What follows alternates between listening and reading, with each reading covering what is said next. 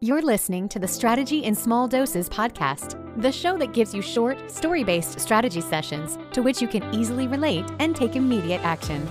Each episode is aimed to help you reduce the overwhelm, create massive clarity, instill you with the confidence you need to grow your business, and create a clear plan to get you there. So let's dive in with business strategist, mastermind facilitator, productivity expert, and your biz bestie host, Michelle Donaio.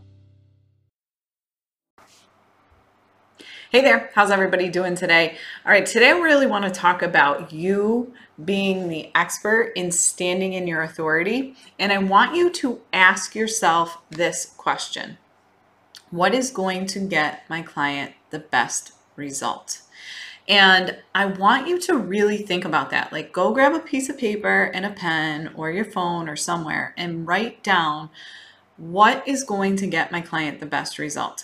And I want you to think about this from a perspective of how they work with you and what solution you provide and what it is going to take in order for them to get the solution that they are seeking.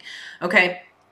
And the reason I say this, and I'm going to work backwards here a little bit with you guys, is because what I want you to understand is that it's on you to define what is going to get them the best result, right? Like, clients are always going to come to you and say, here's what I think I need. Here's what I want, right? They're coming to you from a place of a pain point. They're coming to you from a place of a want. They're coming to you from a place of what they are considering a need.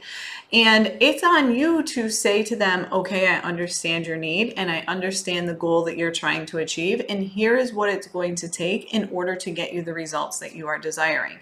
And when you do this, I want you to stand in your power and stand and maintain that level of confidence and do not bend on it. Okay, let me give you a couple examples.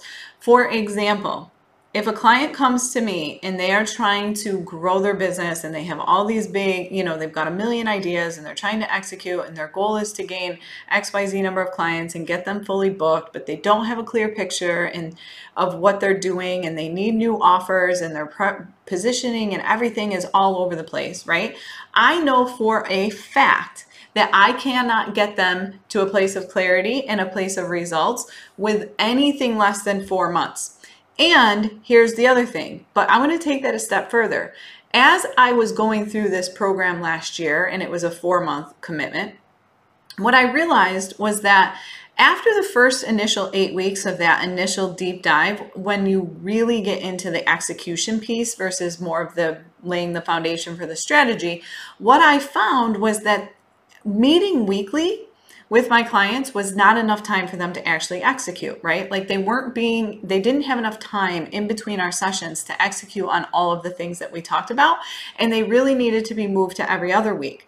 And so I did that, and I moved now after the initial 8 weeks, the following 8 sessions are every other week, which makes my one-to-one program a 6-month program.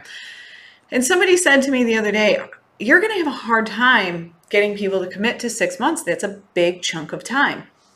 And the answer is yes, but not if they're the right client and not if you can position and explain to them why it's set up that way, right? Like, if I can very clearly articulate and say, here's what this looks like and here's why, and I can say to them, I'm doing this because here's what I've seen. Here's what I know to be true. In order to get you the best results, you need that time in between to execute. And so that's why I extended it out 2 months. It's for your own benefit, to make sure that you have the time to execute, to make sure you can come back to the table with the data that we need to continue to move forward and grow, right? Now, that's just one example. It could be something of that sort. It could be that you need a 3-month commitment. With the sub-brand that I launched, the Accelerated Business Alliance, it's a 3-month commitment. Why? Because you cannot network and build relationships effectively and efficiently in anything less than that. It takes time for people to get to know you. Like, you have to be able to commit to the process for at least 3 months. If you're not willing to commit to the process, then it's not a good fit, right? And that is where you want to be. You want to be able to say, here's what it is going to take for you to get the best results. And if a client is not willing to see the value in that, and they are questioning it, and they're questioning your expertise, they are not a good fit for you right now. Okay, it's on you to position yourself accordingly. And you need to make sure that you're very clearly articulating to them why this is what it is. All right, and stand true to that.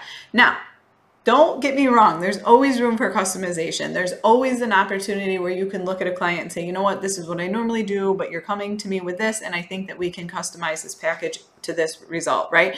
There's always that room for customization, but the reality is that you don't want to be customizing everything, number one. Number two, you do not need to do what the client is saying, well, this is the only piece I want. This is the only thing I need. No, you need to be able to say, I'm sorry, I understand that's what you think you need. However, this is what I know you need, and this is what I know is going to get you the best result. Okay, so here's your key takeaways. One, I want you to write that down and ask yourself that question. What is going to get my client the best result? What is the minimum commitment I need from them?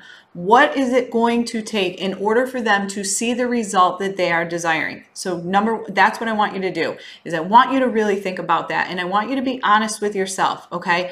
Go back through all of your clients and look at the process and see the ones that have gotten the best results from you and figure out what those key components are. What were the key components that made that client get the best results? Okay, that's number one.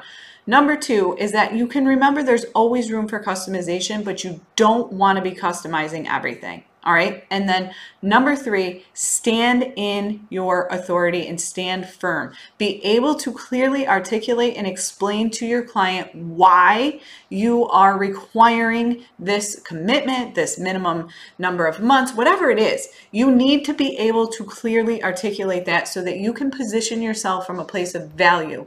All right. That's what you need to understand, is you've got to be able to create that value around why your client needs to give you that commitment. Okay, so I'm curious, jump into the Facebook group, and I want to know, what does it take for your client to get the best result? Share it with us. All right, I want to talk about it. All right, I'll talk to you soon.